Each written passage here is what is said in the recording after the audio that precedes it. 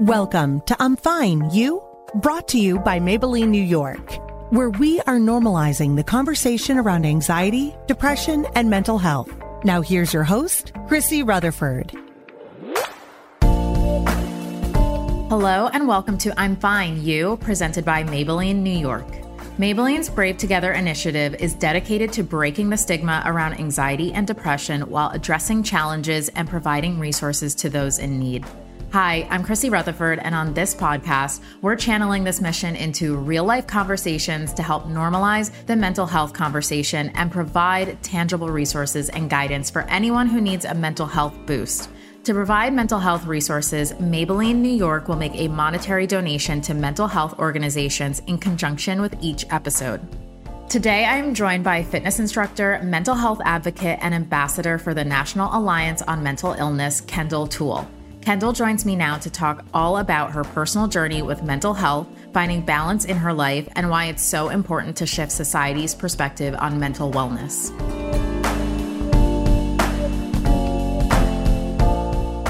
Welcome, Kendall. Hi, thank you so much for having me. Of course, I'm so happy to talk to you today. The feeling is so mutual. This has been a long time coming, so I'm very excited. I know. So let's jump right into it. Like when it comes to your mental health journey, you've described yourself as an open book, and you've spoken about a really dark chapter in your life when you were in college. Can you tell us a little bit about what was going on your senior year? For sure. So really kind of where my mental health journey began was right about 10 or 11 years old. I was diagnosed with obsessive compulsive disorder. So I had all of these rituals. I couldn't walk around in bare feet. I still hate when crumbs touch my feet, no lie. So I'm a big vacuumer. But Okay. yes, I am proudly currently even barefoot. So we've overcome some of those struggles, which is great. Love that for you. Right? I know that was the beginning of the mental health journey. And then really as time went on and the pressures built in college, at the time I was acting as a kid, and that industry is quite merciless and thankless. Yeah. And, it's a lot on a young mind. And I think I was coming to the point of realizing the dream I set for myself, my goals I set for myself weren't probably going to come to fruition the way that I had always thought and planned I could control. Okay. And so come my senior year of college, the colors were fading out of everything. The world felt very numb and black and white. And about November, and a bit of a warning if anybody's listening, just because this is a bit sensitive, but around November, right around Thanksgiving, I was on the verge of committing suicide. And I was contemplating and was at that moment. And I had this absolute rush of a feeling, and I can't even describe it. The best way I could put it would be I future casted what would have occurred. And a lot of it was seeing how it would have affected my family and the fallout. And there was this kind of flash moment. And then I look over, and my phone that I had put on silent, I had 15 missed calls from my mom. I just got the chills. Mm-hmm. She had an instinct something was wrong. I was very high functioning. I had straight A's. The season before, I was cheering on the cheer team at USC. I was graduating with a degree in a strong minor, almost a second major. Nobody would have known. And I really kept it from everybody, including my parents. My parents did not know how close to that moment I was until probably 3 or 4 years later, when I finally felt like I could open up and share that with them. Yeah. And the shocking part is that I'm from a very close-knit, very Italian, we do everything together. We do everything together family. So I was really suffering in silence. And so after that experience, I picked up one of now probably the 16th phone call from my mom, started crying, and I said, "Can you just come pick me up?" And that began the journey of recognizing and acknowledging I was diagnosed with anxiety and generalized depression as well. Yeah. And so I started going to therapy 2 to 3 times a week. Mm-hmm. And a lot of this is a blur the next 3 months. Right. Very hard for me to remember. And that began this knowing of myself, of knowing, okay, this is going to be a part of my life for the rest of my life. This is a part of me that I have to learn to live with. Yeah. Thank you for sharing that. Of course. I mean, yeah, I can't imagine. And that really that just changes your trajectory. Completely. And thankfully you were in a place where you then really decided okay, I need to get serious about what's going on inside of me. Mm-hmm. I think the biggest realization moment was even in my family coming to pick me up, my mom picking me up, I don't remember any of that. But in the months after, and then really trying to graduate on time, I was very hard on myself. I still have stress dreams actually to this day. Also, like, I feel like it's like a high achiever issue too. I'm a grown woman. I am almost 30. Okay. I will wake up out of 2 a.m. I'm going to miss my final and I'm not going to graduate on time. Oh my God. But it was such a rooted trauma for me because I didn't want to fall back in life. And I was so worried about falling back. I had so much shame and judgment and just pressure on myself that I had accrued over these years from being a kid. I probably growing up in the industry. That's come up in therapy now. Thank you, trauma. And then moving into my adulthood and negotiating my place in the world and what I'm meant to do here. It's really interesting how the effect, even seeing how people treated me after that, the care that they had, the concern that they had, I started to realize how much I mattered. Because at that point in time, when I was in that very dark place, nothing felt real. Nothing felt like enough. It just felt very empty and quiet. And the best way to describe it is numb. So it's like I started waking up again. So you're completely right. It totally changed my trajectory. But the beautiful thing is looking back now and realizing, oh, this is the reason why I get to do what I do now. This is the kind of fuel in my engine for why I wake up and do what I do. Right. I know I have that same feeling as well as someone who speaks about mental health a lot. It's like, who could have ever imagined that like those painful moments when we were kids would literally be the impetus for us to be able to help others? Exactly. And you realize those childhood, as we all uncover in therapy. I know you talk about therapy a lot and like finding a new therapist. It's like dating. There's that whole side of the world. Yes. Oh, it's a process. But it's so interesting when you start to explore these themes and explore these little moments that at the time obviously don't feel like much, but they can be so life-altering and affecting in our perception of ourselves and how we go into our world as adults. And it is beautiful, though, that knowing those traumas or those experiences or those setbacks actually helped inform something really special that now you and I both get to do in our life. So I'm grateful for that. Absolutely. Me too. And I also feel like I'm sure so many people listening can also really relate to this piece that you're talking about, the high functioning, overachieving. My heart like really goes out to the kids who are like just coming out of college, maybe with student debt and just, the world feeling as uncertain as it is. Like I just can't imagine like how truly overwhelming that must feel. Oh, completely. And I think everyone especially like everyone just wants to feel like they're going to get things right. Like you're out of school, you know what you want to do. And like, I need to get this right. And, I've had all the straight A's and everything, but there's still like something missing. Totally. And the way that we're kind of raised and the system that we're put in, right? It always is, here's the scoring system. You're valuable if you score in this range. Inherently, it's just a flawed way of looking at things. It's not about exploration. It's not about growth. It's not about evolution or finding the joy in the lesson and having a failure or having a setback or getting a poor grade. It's always about perceived performance and not about like purposeful growth. And when you go through that time and time and time again, and you get conditioned to that, and I really feel for these kids too, I so hear you, they have social media on top of it. So they're trying to now perform. They're constantly performing for different audiences, for different spaces, and then trying to receive that validation in terms of likes or going viral on TikTok or I should have built a brand by 18. Like I put that pressure on myself as a kid actor when everything was a no and I felt like I failed myself. I can only imagine that as a teenage girl or a teenage boy navigating, trying to discover who you are, trying to discover what your path is, and then looking to those outside sources for validation because that's where they come from, and always feeling like you're falling up short. I think that's why we're seeing so many kids, especially Gen Z. I love that they're talking about it. I want to give all of them the biggest bear hugs. And it's like, oh, I love you, Nuggets. Like I just go, yes, go, talk, get it all out. But it's also affecting them at such a massive rate. I know. Yeah, I could not even imagine what it must feel like. Because even when I I'm about to age myself, but I graduated college in 2008, which was when the recession was happening. That was I kind of experienced a little bit of that where I had a dream. I knew like I want to work in fashion, and I had internships and I felt really good. Like I took the summer off because I just felt really confident. Like, oh, as soon as I'm ready to get a job in the fall, I'm going to get one. Yep. But then suddenly there literally were no jobs.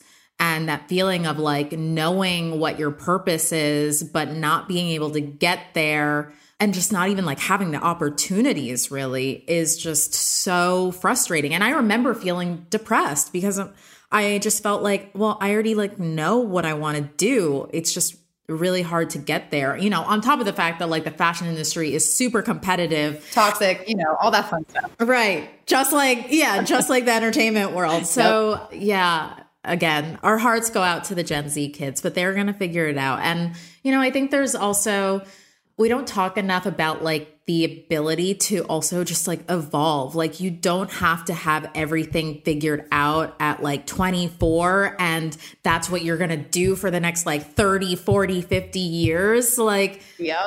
I think it's so fun to know that like you can decide you want to do something for a couple of years and then be like, actually, this doesn't feel like the right fit anymore. And maybe I want to try something else or go into a different industry. And I know you've also experienced that because you didn't start off as a fitness instructor. Oh, no. I never thought this would be my life. And it's true. I was that kid and that high performance kid that we all talk about. And I'm sure you can relate to this of like, here's my 5-year plan. I think I actually had one, which is hilarious. And now the older I get, the more I'm just like, screw it. That's just not how it works. But when I graduated college, I actually was like, all right, I'm going to work in tech and media. And I ended up getting this incredible dream job out of school at a wonderful, big, very well-known company that was in its infancy. So early stages before they went public. And I worked there. Turns out the culture was incredibly toxic. I was very surprised too, because I'd been, I think, a little privileged and spoiled in the communities that I'd been a part of, even though I was in entertainment. When I was interning, when I was PAing, I was on a lot of very male-dominated sets. And I have a mentor who's a man and makes very male-dominated content, like very almost machismo. But just those themes, right? Like you have war, you have fighting, you have things like that, action stuff. Right. And never once felt out of place, always felt welcomed, always felt safe, always felt protected. And I could speak my mind and I could, you know, stand up for what my thoughts were and I could come to the table. When I was at this particular company at the beginning of my career, it was so the opposite. And this is what I've noticed a lot in young tech. And I know I have a lot of female friends who have gone through the same experience. Tech in particular, for women, it can be very challenging to navigate. Because for some reason, it's like things have referred back to the 1980s Wolf of Wall Street era where women tend to be seen more as objects or the mansplaining is very real. The lack of opportunity for fighting to be heard. You're filling more of a quota than you are filling the role. And that was always very frustrating. And so this culture was not the right fit for me. And that is actually what got me on the path to where I am now. So I was working for this company. It was not a great place and moved on from there and was thinking, what in the world do I do? What is my path next? And you want to talk about, okay, great. So 21 years old, have this massive mental health moment, right? I'm finally getting it together. We've done the therapy thing. Okay, great. Kendall, you're on it. You have this dream job. Everybody would love to have this outside of school. Now we're back in another valley, right? Now it's incredibly toxic. I'm working crazy hours. The communication styles, the things that were happening behind the scenes were all very not great for anyone's mental health, male, female, whomever. It was just not positive. And so now navigating out of that. And then I moved back home with my parents, ego totally bruised, 25 years old, 24, 25, mid-20s for the record, my friends. If you're in your mid-20s, they're tough for everyone. I think everybody, the mid-20s are the secret, like, hunker down, honey, because it's going to be a little bumpy for a bit. You know? I know. And I think a lot of kids, when they hit 25, they think that's the marker where like you have to have things figured out. No, I'm like, actually, like, I know. I'm like 25. That was definitely like a low point for me. Same. And then like months after my 25th birthday, like I ended up getting my job at Bazaar and that like set me off on a path. But At my 20th birthday, I did not have anything figured out. Oh my gosh, same. I moved back home with my parents. I could barely make a car payment. My ego was so bruised. I went to this incredible school. I know I have supposedly this brain that's worth 6 figures. And I'm like, hey, student debt, yay, we love it. Yeah. And I'm like, what am I doing here? And again, my confidence in myself, my self-confidence, that internal messaging, that doubt, especially as somebody who has anxiety. And, it's that nasty little voice in your head. And then you start to believe it the more you hear it.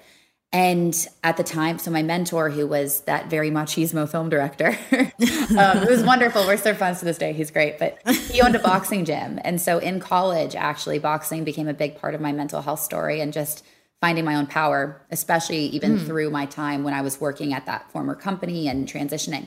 And so my boxing coach, who was a good friend of mine, was opening a boxing fitness studio in West Hollywood. And he was like, hey, do you want to come and teach? Like, you're good at boxing. You love helping people. Might be kind of cool. I was like, does it pay? Because I'm like, I don't know. I need to do something. I need to get out of here. I needed to find purpose. Right. This is what I mean by, and I hope anybody listening to this, if they're at a crux or at a crossroads or at one of those moments where you don't know what the next move is and the unknown is really scary, one little moment like this, one little yes, one little just try it, is what started my next path completely. And so I started teaching for this tiny little new studio. I taught 4 classes, and the owners of a different boxing fitness company came in to take my class. I will never forget, we're still friends to this day, Tatiana. She is amazing. She was in a wheelchair and was born without the use of, I want to say from her, where was it? I think it was her T4 down. She didn't have ability to use her legs, was born that way, was the brightest light I have ever met. And I remember she wanted to come take boxing classes. And one of my earliest boxing classes, the first or second one, everybody canceled. Like, I was supposed to have a class of 20. Everybody canceled except for Tatiana. Oh my God. Except for Tatiana. And so I love her because, and I can almost get teary talking about it, because there's those moments in your life when you have that connection point and you can look back and be like, wow, this was a cornerstone in the journey. Yeah. And Tatiana came in, and I remember in the middle of class, there's always an abs section. And so I talked to her beforehand and I was like, hey, there's an abs section. And she looked at me and she goes, oh, that's not a problem. I got it. I was like, well, how can I modify? And she goes, you don't need to modify. I'll show you. I was like, okay. So it's just her and I. It's a one-on-one class. I'm on a stage. She's getting the bag. She's killing it. And sure enough, I was like, all right, abs section. And she reaches down, locks the wheels on this wheelchair, hoists herself up, pulls herself down to the ground. And she's like, all right, I'm ready. Are you going to give me a weight? And she was balancing and did abs and did it like nothing. And I was like, do you want me to help you? She's like, no, I can get myself back up. And she got back into her chair, and then we put the gloves back on and she kept boxing. And it just was this moment of like, nothing and no one was going to stop Tatiana from what she wanted to do. She wanted to learn how to box. She was going to learn how to box.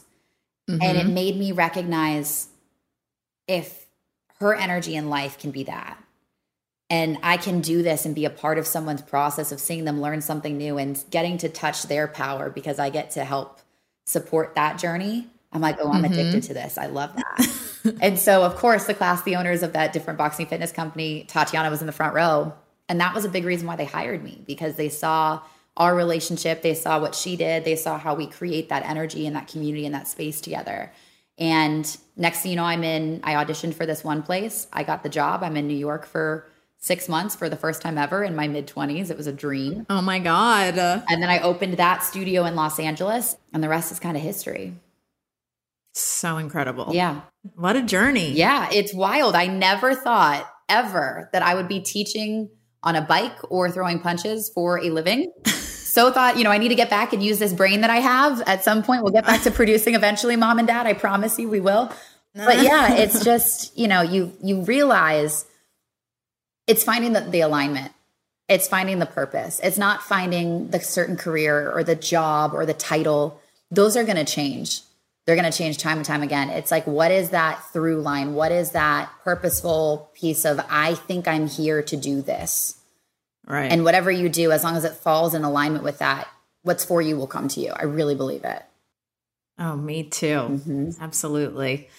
So just to segue back a little bit to the toxic work environments, because I feel like that is also a very prevalent conversation these days. The great resignation, the quiet quitting, all of that. That are in the headlines these days. I know. But what are some of the unique set of challenges that women face in professional spaces when it comes to mental wellness? And like, what are some of the things that you have found to be helpful when navigating those challenges? Yes. I think first and foremost, there's the double standard we all know, right? So we're already facing this. We're trying to tackle this bit by bit. It'll get better. When a man in a meeting is direct, poignant, or even in an email is actually really where you see it. If it's, I need this by this date, please, whatever, or maybe not even a please, nobody says anything. If a woman says that in an email, oftentimes, you know, you hear she's being bitchy, she's being caustic. Difficult. She's difficult. Oh my gosh, the level, first off, if I had a damn nickel every time I've heard I'm difficult, guess what?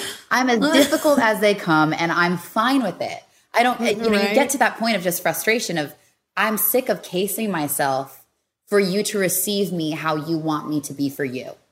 Difficult is actually just a code for she has boundaries. Thank you. And setting, and that actually goes into, I think, what we need to have in those workplace environments, right? I would say number one is community. Having, and I will die on this hill. Women need to have each other's backs at work, period. Yep. That is, I think, the biggest challenge to us being able to overcome some of these cultural issues, especially in toxic work environments. There is a scarcity complex that I think is kind of given to us as young women because we're always told to compete for beauty, compete for men. We are pitted against each other. Well, that's actually really convenient because when two women come together and do something in congruence, that power, no one can. I mean, two women on a mission, good luck. Thelma and Louise, you know, like it's happening. Like things are getting done.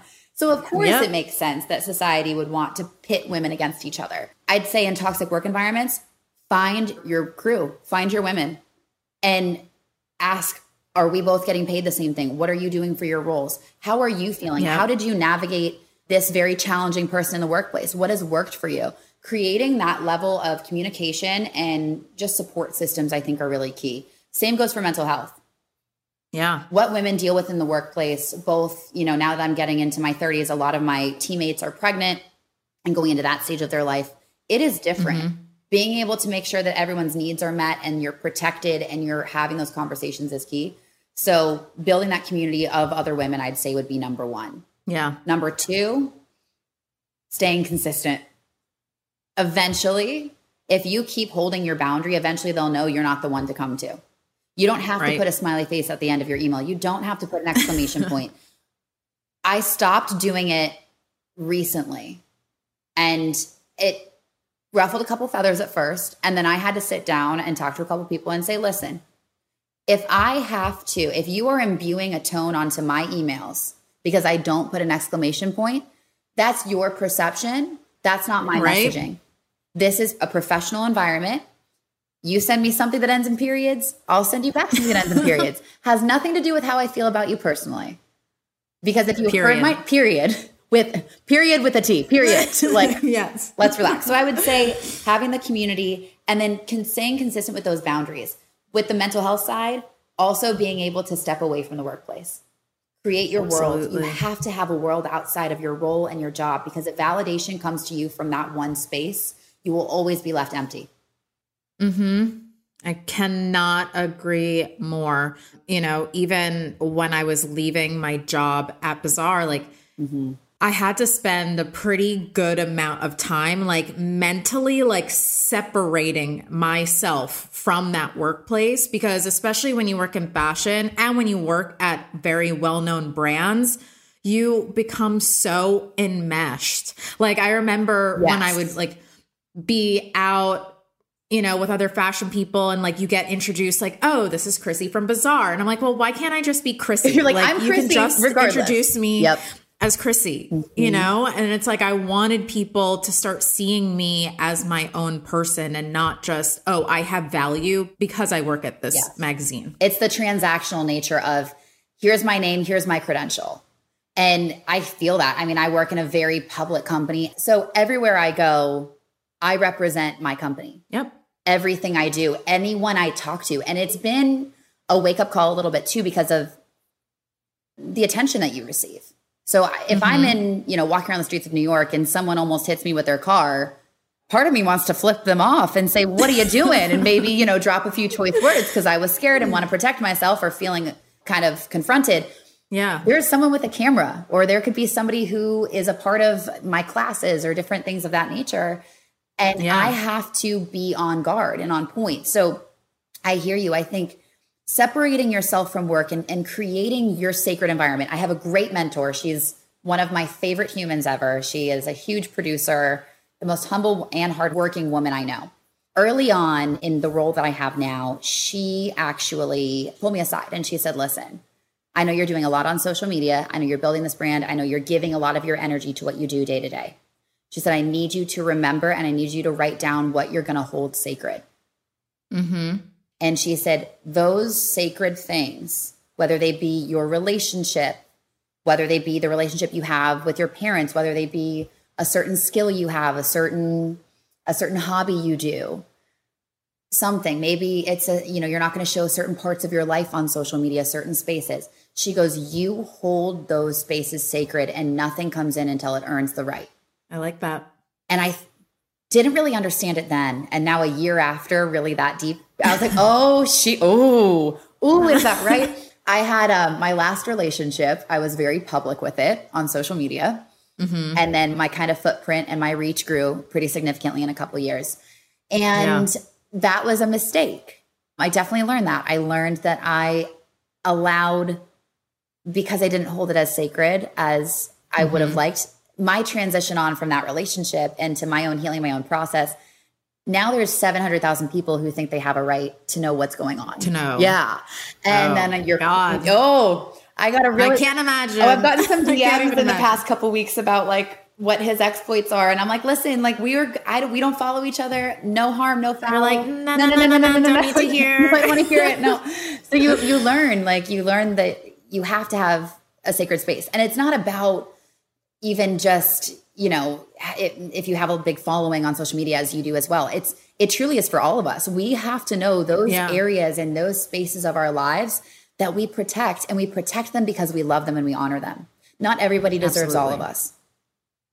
I agree. And also because we're also people who already do share a lot of our lives. Yes. I think it also kind of feels tricky sometimes, right? Like, where do you actually draw the line? And where are you? I hear you. Because then you're like, am I being authentic if I choose to keep this certain aspect? Or is this something that I'm going through that could help another person? And am I holding it back for selfish reasons? Navigating it is tricky and it's challenging. But I think at the end of the day, in that process of holding boundaries and understanding what's sacred to you, your gut's never wrong. And you kind of get that instinct and that feeling the more, and I'm learning this, yay, Saturn return, end of my 20s. A lot of growth in the last year in particular. But at this point, I'm recognizing sitting in the quiet and sitting in if I don't have the answer right now, let me take some space and wait for it to come to me. Let me wait for the invite and the invitation to what the next step is. I love that. And it always reveals itself. So that's a big one for me, though, because I always was a girl that was forcing a boulder up a hill and fighting for everything and thinking that if it wasn't challenging, it wasn't worth it. And now I'm recognizing that you can build your foundation. You can set this beautiful space, and what is for you will come to you. And then you honor it and work with it. Yeah. And I also feel like a lot of times the things that are in alignment with us also just tend to flow. Yes. You don't have to fight it so much. No, I mean, that's, if I could go back and tell 21, 22, 26-year-old Kendall anything, it would literally be, girl, put the gloves down. If you have to fight, if you're spending this much energy, it's not for you. And guess what? It's not. And something so much better is coming. And I would love to say, and of course, fear brain, scarcity mindset, anxious mind will always be the thing that chirps and says, but what if this time it's different? But what if this time the other shoe's going to drop? Yeah. But what's beautiful, I think, about aging and about evolving and developing and taking stock in the process, as you realize, oh, I have factual support that shows when I don't fight for this. And if I fall into flow and I'm focused on my values and my purpose and what I want to create in the world, it'll always come. It'll always come. Not the way you want it or the timing you want it often, but it will come. Agreed. Yes. So when did you actually first go public with your story about what happened to you in college? Yeah. So it was just about, I want to say I started this thing called Chats on the Green on my Instagram. I had a vision board just about a year before I got the current job that I have now. And I always wanted to get a green velvet couch. I think I saw it in like Bazaar or something. No lie. I saw it in somewhere like, ooh, it's trending. And I was like, ooh, it's so beautiful. I was so broke at the time. Like the concept of having a couch, let alone a space for the couch to be in, was quite the stretch at that point in time. And so I had it on a vision board. And then the first thing I bought when I moved to New York City was a green velvet couch. And it was this beautiful moment in my tiny little studio. I should have gotten a love seat, but I wanted the full couch. It was pretty much like on my bed. Get the full couch, girl. I got the full couch. And then we've now upgraded. Now I got all the space in the world because we've grown, which is beautiful. But we love it. I got the couch and I would sit down on that couch and discuss kind of loosely mental health conversations, but I was kind of priming and kind of seeing, do people want to hear me talk about this? I'm not sure. Yeah. And then I did a class for the platform I work for, and I talked about removing the mask somewhere like towards the end of the class. I forget what song I played. I couldn't fake it anymore. I knew that a lot of the people that I was reaching had me on kind of a pedestal or had me on, she is this like blonde chick, fake blonde, mind you, duh. But she's this fake blonde chick from California. Like she's all bubbly. They thought they had me pegged. And I'm like, there's so much that has gone on underneath. And I realized if I'm going to motivate people and if I'm going to talk out of my mouth and try to help people, so I'm talking about being authentic, I can't hide this very significant part of myself. Yeah. I felt like it was just like enough. Like I want to take my mask off too, because I don't want to partake in your perception and mislead you. It just felt dishonest. Right. And so, because I'm sure people like are looking at you and they must think like, oh, you're perfect. And, you know, our society puts so much value on thinness. So it's like, not even just like the blonde. It's like, well, you're so fit and thin and bubbly and happy and a cheerleader. Yeah. It was everything. Yeah. That I was perpetuating these societal standards that I had also been affected by. And I was like, I am now the spokesperson for what could be perceived as toxic wellness. Because I was the girl that I was fitness Barbie, you know, I wasn't fitness human. I hated Barbies growing up. They scared me. I literally had to bury them in my closet because I thought they'd come alive at night and kill me. No lie. Oh my God, that's hilarious. You know, the trauma was real even from a young age. So back to it though. So I remember, I think COVID had just started. It was the beginning of the pandemic. I'm in my 500 square foot apartment in the city on my green couch, mind you. I think I had my TV. I hadn't had it mounted yet. So it's like leaning precariously behind me. It's a miracle it didn't fall. But I just put up the camera and I was like, I'm going to do a live. And I was going to talk about something else. And I just looked at the camera and I just said, all right, guys, I have anxiety and depression. I don't know where it just was this moment of like, I'm done. I'm tired. I'm not going to hide it. I don't want to be this perception of who I am. I want people to know who I am. And if you like it, great. If you don't, I get it. But I've spent so many years hiding that part of myself and feeling shame for that part of myself that I was like, enough. If I'm going to do this, if I'm going to be given this platform, let's go full tilt. And that conversation I posted, and it was so fascinating, the feedback and the DMs and the, oh my gosh, me too. Oh my gosh, well, I'm a father of 3 and I've always been feeling like that. And I'm afraid to go get help, or, you know, I lost somebody in my life. I hadn't at that point talked about my struggles with suicidal thoughts and different things like that. That came a little bit later. Yeah. But I started talking about mental health, and I really pitched and pushed to create content on the platform I work for about it. Yeah. That happened, that particular class. To this day, I mean, it's amazing how many people take the mental health rides at what I do. It's probably one of my highest every season. It's one of my highest classes. That's so amazing. 'Cause it takes a lot of courage, I think, you know, as much as people are speaking up about mental health these days, of course, like there is still a stigma. Yes. there is still that fear that people are gonna think I'm crazy or, you know, that there's something wrong with me. Yep. And that's the challenge with the stigma is like, we're talking about mental health, but we still just have to get past the first hurdle, which is just creating a normal conversation. But we're talking about there's a lot of layers to it, right? We have generations. So many. The way that my mom's generation looked at mental health is very different than how my grandmother's generation, it didn't exist. If you thought mental health or you said something about, oh, they're having mental issues, immediately the thought goes to a mental institution from like the 1940s or 50s. And you're in a straitjacket and it's Shutter Island, right? Like it's not good. It's like awful. Right. Then you go to my mom's generation and it's, well, there's a lot of, they didn't do something enough. Right. Right. It was more, well, they caused this by something, or they were always going to be this way. It was, let's just pretend it's not there or put it under the rug. Yes. Let's sweep it aside. Yeah. And then come our generation, and now with Gen Z as well, I think we're all part of a very similar shift. Now it's, well, I have it. Well, I have it. Well, I have it. And now Gen Z is becoming the voice of, we all have it. So what are we going to do about it? They're creating action about it, which is wonderful. But if you think about it, in an 80-year gap, we've gone from it doesn't exist, it's the most frightening thing you could say, to you're hearing most 1 in 4, 1 in 3 really kids in predominantly 17 to 25 are dealing with it. Yeah. So the doors have opened.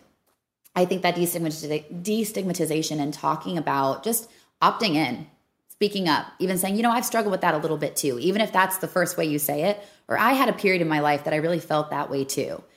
It just, it gives a little nugget of acceptance to someone else. It makes it a safer space to be able to speak up and be a part of that same kind of wave of people who deal with this either on a day-to-day basis or had a season of it.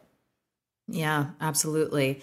And, you know, I think we still have some ways to go before we can say that we're like post stigma. Yes. But like in an ideal world, how would you like to see society approach mental wellness? You know, because to me, it should be just as normal as being like, oh, I'm going to the gym or I'm taking care of my body. Yes. People should feel confident to say like, yeah, I have a therapy appointment after work today, so I can't meet up for drinks. Yes. And that's the thing I would say, if anybody, the way that we can get there is by doing that ourselves. I've started doing that. If I'm dating somebody, I'll say early on, I'll be like, oh, you know, I can't do tomorrow night, because it's kind of a fun test too, right? But I'll be like, oh, you know, I have therapy. I can't do that. Oh, you have therapy? Yeah, I go to therapy. Then either the response is, oh, that's interesting, or it's, oh, that's cool, I do too, or oh, that's awesome, good for you. Yeah. So you can, it's a great way to gauge anyone dating. It's a great like little temperature check. We love doing those. Okay. I can give you a couple of those. But truly it is. I think it does. We're not post stigma yet at all. We're quite far from it, especially because depending on different communities as well, right? There's people who think that mental health could be fixed through certain means, or it just means you're broken here, or it just means you haven't done enough this. Or even culturally, it's, we don't talk about it. That doesn't happen. Or especially for young men, I really feel for them. I think there's all of this pressure and, you know, true machismo culture and the challenge of that of, no, you don't feel, you're not allowed to emote. You're not allowed to cry. You're not allowed to do these things. It is petrifying what is happening for that population, and to be suffering in such silence and isolation. So, and we're seeing it, and we're really seeing the ramifications of that in really awful and violent ways. Yes. And we're seeing that self-isolation and wanting to be acknowledged and feel powerful. And it's just turned into some really, some heart-wrenching, awful tragedies because of it. And I think if we start to have these conversations normalized, I say always this, start in your circle, right? Mm-hmm. You know your people, you know the people the ones that you can call when you're a little inebriated and you're like, hey, and you FaceTime them, and then you call them next day and it's like, what did I do? And they're like, it's all good. We love you. You're fine. I got you your Uber. You're good. You know, you got those friends. Those are the friends to start with, right? Or the friends that, you know, or even like if you're in a part of your workplace or you have a good kind of community within your workspace, say, hey, you know, I had a tough weekend. Or, hey, like, you know, let's create something here where we can kind of have like a mental health conversation, and working and creating ERGs within companies and bringing in opportunities for that, I think is key. But I would say always start within your circle, start with your own vulnerabilities, share your story, share when someone asks you if you're good, be honest. If you're not good, say, you know, it's not a great day. I'm kind of having a crappy one. And here's why. Yeah. And I'm just really anxious today. And watch how the person that you say that to immediately guard comes down because they know that they can meet you where you're at. But it takes courage to do it. It does. And it takes time to get to that place. Yeah, absolutely. You touched upon isolation and obviously like the last almost 3 years have been a really challenging time for so many people, the impact of the pandemic and which will be felt for years to come. How did you approach your mental health during this time? Full disclosure, it was challenging, especially because I had moved to New York City probably 6 months before COVID hit. Oh, wow. Oh, yeah. So I was brand new and I was so focused on about 3 of those 6 months, I had to be a secret. So I couldn't walk into my workplace and look like my normal self. I had to kind of hide and scurry, and I couldn't hang out with my teammates because they didn't want the news to be leaked. So I was kind of living in isolation. Granted, it was all training. So I was so focused on this job. I had a little imposter syndrome going on. So, we were in the thick of it and something new in a new chapter, let alone going from California to New York City. Right. Total different culture, right? And the energy, and I don't think I slept proper at all for like a year and a half. I'm like, what's with all the sirens? I don't get it. I know, I was about to say, but did you like get to New York and were you just like, oh my God, like this like, I mean, like energetic playground. Yes. And I was like overstimulation. I can do that. I was like a pinball. Mentally, I'm already a pinball. So then you put me in an environment that's like hyper stimulus. And I was so excited, and it's everything heightened is New York City, right? So navigating that and trying to find peace and calm in it, honestly, I feel like I'm finally getting there, and I've been here for 3 years. Now I kind of found my flow, which is good. We found that balance. But yeah, when COVID hit and pandemic hit, I had that green couch. I had my bed. I had about 500 square feet. And, and I got a dog like we all did. Thank goodness for my little angel baby who kept me occupied. But there were 3 months I wasn't able to do my job because I couldn't get to the workplace. And so I will tell you, I worked out a lot. I FaceTimed a lot. I did definitely develop my friendships and my relationships deeper in that time, which was very, very helpful. But it definitely, I became a very different person. I think we all did. I became more fearful. I became a homebody in the first time in my life. I was always out and about. And now I know the fear of, seeing sirens or going to like the neighborhood bodega. And at that point, I lived very close at that time to the Javits Center, which is where the makeshift hospital was. Yep. And it was absolutely earth shattering to see every 5 minutes, no joke, there was a siren.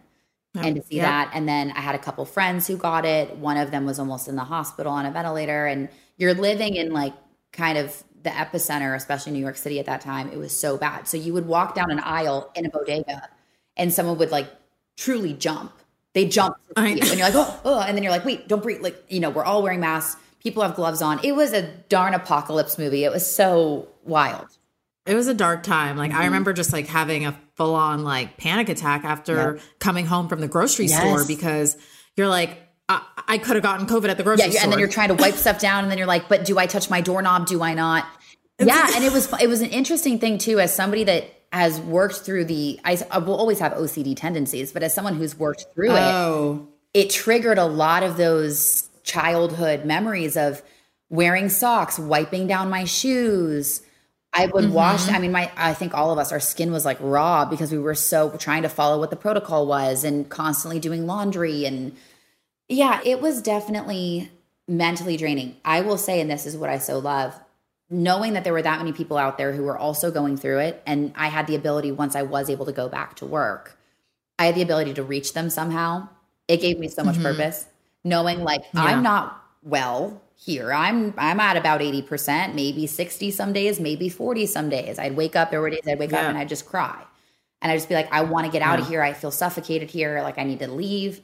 I missed my, we all dealt with isolation different, but there was this moment of connection with doing my job, and then social media. And then that's where it kind of chats in the green and opening up about my mental health. That pressure cooker, I think, created that exhale for me. And it's what opened now these wonderful conversations and what I really am leaning into at this point in my life. And I'm grateful for it. So pandemic, as haunting and tough and challenging mentally as it was, it helped me lock down some of my processes that now help me a lot today. That's amazing.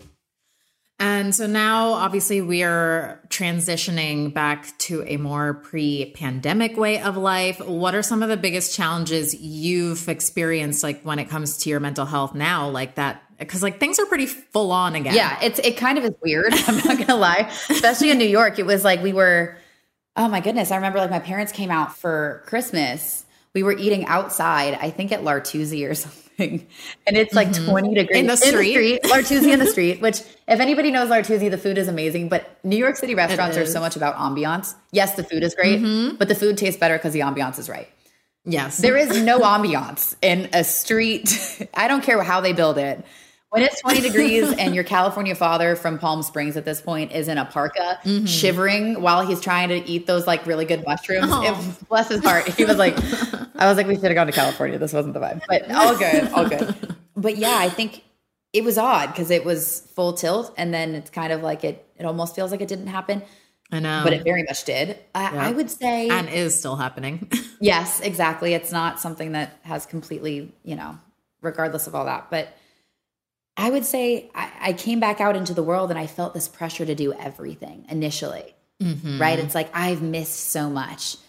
In a lot of ways, I was like, 2 years of my 20s were taken away at a time when I could have been gallivanting through New York and finding out who I was, whatever. I think at first I felt pressured to do everything and to go back to who I was before. And then I recognized I'm a different person. I need a lot more recovery. I need a lot more isolation than I ever have. I really love my couch. I mean, I know we all say this, but like quiet time, even time away from listening to music. Sometimes I'll just sit on my floor, play with my dog, or he'll be chilling on the couch and I just lay there and just listen to the silence. I love it. And I think learning to take space, learning to say no. I think that's also part of, growing up and developing as a woman at this point in my life. But I say no a lot more. I'm much less inclined to go. Like there's an event I could go to tonight. Nope, not happening. I'm too tired. I know I need my energy for something else. So I would say it's taught me to slow down and that I don't have to do everything. And I hope that people coming with the space that we are now as a society, they don't go back. None of us are going to be who we were before pandemic. Right. It's different. I agree. When you have a life-altering shift like that, especially societally, we'll never go back to how it was before. And I don't believe that we're supposed to. And so it's like, what is the lesson that we learned or the lessons? How can we incorporate that? We are changed.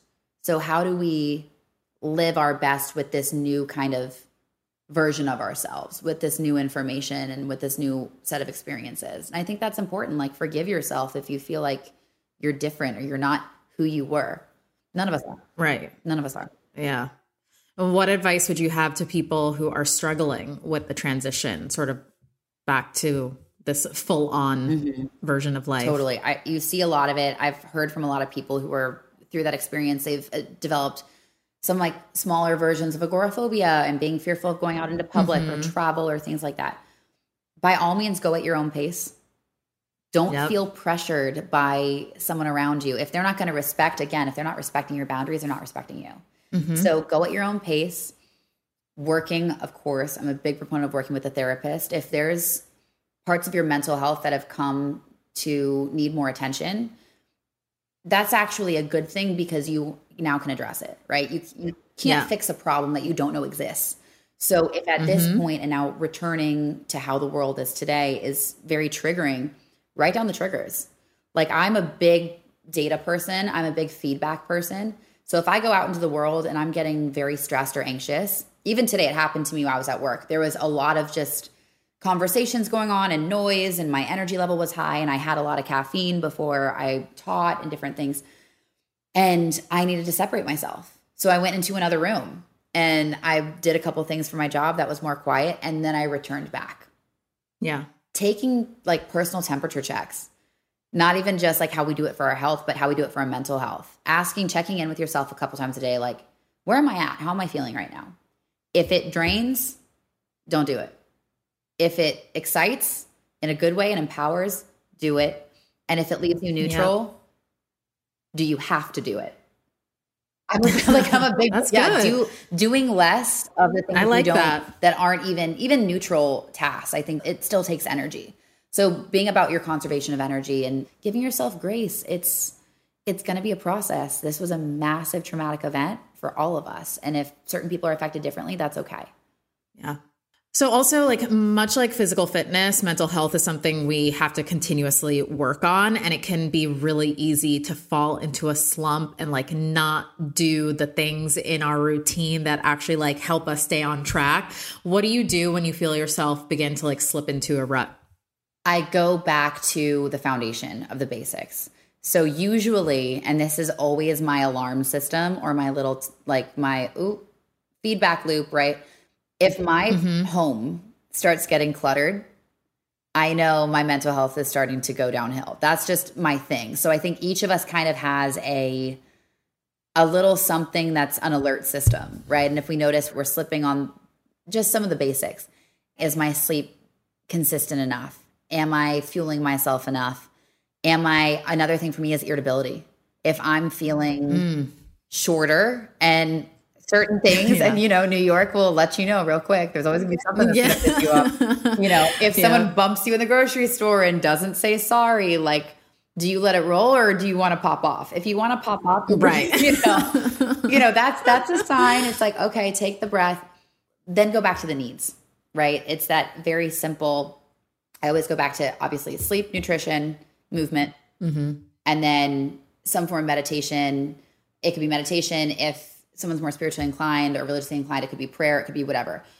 Those four to me always go back. And so I also know one thing that helps me every morning. I wake up, I gratitude journal. Yes. I'm absolute must. And it just is the one thing I do. So it's 3 things that I'm very grateful for. And I try to get really specific. And there's, early morning brain. It's a little challenging sometimes, but that's why it's important to prime it. And then one kind of message I want to give to myself that day. And at first I really struggled with that because talking to myself positively has been a skill I've had to learn. It's not a skill I was naturally ingrained with. In fact, it goes very much the other direction. So the way that I feel like a lot of us struggle with that. Yes. And that inner critic and that inner voice being so harsh and so domineering. And the way that thank you therapy, I have learned to loophole that is I imagine I'm giving advice and I'm looking at 10-year-old me or 9-year-old me, an inner child me, right? And what I would tell her if she was going to go and have the day that I was having, right? And all of the responsibilities that day, or maybe some of the things she's nervous about, all of it. And by kind of depersonifying, but also personifying in a way of such compassion, it helps me give myself my kind of message for myself today. And then I always for me, I say a prayer and I'm like, all right, in your hands, give it up, whatever I'm meant to do, however I'm meant to walk today, let me do that. Let me be that person that I need to be. And that surrender that I've started to incorporate in my day-to-day has helped so much because we're not, it's really tough. We are not in control at all, but we're in control of how we respond. Yes. Ain't that the truth? Oh, I mean, if we were good at it, it's the life's journey, getting out of the way of the ego, but getting out of our own way. Yeah. And now to wrap things up, you're also an ambassador for the National Alliance on Mental Illness. Yes. Tell us a little bit about the organization, the important work that they do, and how you became involved with them. Yeah. So it started a couple years ago. When I opened up about my story publicly, I was like, I really want to work with an organization that's destigmatizing on a national scale, but also is kind of a hub to elevate other charities in the space, other service people in the space who are doing this work. To me, every single, whether it's JED Foundation, whether it's Mental Health Coalition, whether it's, Bring Change to Mind, all these incredible organizations, they all need to work. We all need to work together. This is a global pandemic of a different kind that is going to continue and persist. And the thing that matters most to me about mental health is that it affects all of us. Doesn't discriminate against anybody. All of us can be a part of it. All of us have been affected by it in some way, shape, or form, whether personally or by proxy or through relationships. And so what I love about NAMI is that they create kind of this whole set of resources. They work with this great doctor, Dr. Ken Duckworth, who will open and have all these wonderful conversations. And they're really kind of the hub to steer people into the direction that they need. So it's a great landing space and a kind of landing area for anybody who's just trying to begin to understand what their needs are and then finding support and help. Right. And lastly, I also want to talk to you about your work with the organization Bring Change to Mind, which was founded by actress and activist Glenn Close. Tell us a bit about them and the work they do and how you're working with them in collaboration to raise awareness and funds. For sure. So what I love about Bring Change to Mind, I ended up got invited to a gala event, and I really learned about their organization and what they do and was so moved by the people that are a part of it. Their head, Pamela, she's fantastic. And what they're doing, and what I love is that it's really focusing on that 13 to 14 to 25 age range. So when a lot of us, and I know for myself, when I had my big mental health moment, I was in college. It happens a lot between college and high school. And what they do is they help fund and support community groups within high schools and colleges so that any kid who's going through something has peers their own age who are supported with information, with both funds and just community within these spaces. So there is a safe space. There is an environment where someone can walk in and not be judged and be accepted and talk about these deeper feelings and not have to do it on social media. They can do it in person. They can do it on social media, which is great, but they're doing outreach where it counts, right? Because I think at the end of the day with mental health, I could squawk and talk all day long, but it is having, and I will, knowing me, but it's having that direct connection. It's being able, the conversation that's going to change somebody's life is the one that you have with them one-on-one when no one's around. When you're open and vulnerable and we're going from human to human. And that's how deeply this cuts and this affects. And that's why we have to do this together. So to both empower young people who are going through this challenge and chapter and maybe lifelong chapter in their story, to giving them that community access and a support system to do so. I love what they're doing and I believe in what they're doing. And so a lot of the partnerships that I do, or if I am creating product or collaborations for clothing or sunglasses or something, I'll always portion this year I've dedicated to going to Bring Change to Mind for what they're doing for that Gen Z community. Amazing. I love that. Well, thank you so much, Kendall, for being here today. Thank you for your vulnerability and your wisdom. And I can't wait to see you in person again soon. I'll have to hop over the pond to get to you maybe. I'm very open-minded to that. But Chrissy, thank you so much. You're just how open and honest you are, and what I'm obsessed with your newsletter and I read it all the time. And I'm like, oh, I'm in it. Oh my God. Yes, the same. So thank you for creating that space for so many of us. Oh my God. You're so sweet. Talk to you soon. All right. Talk soon.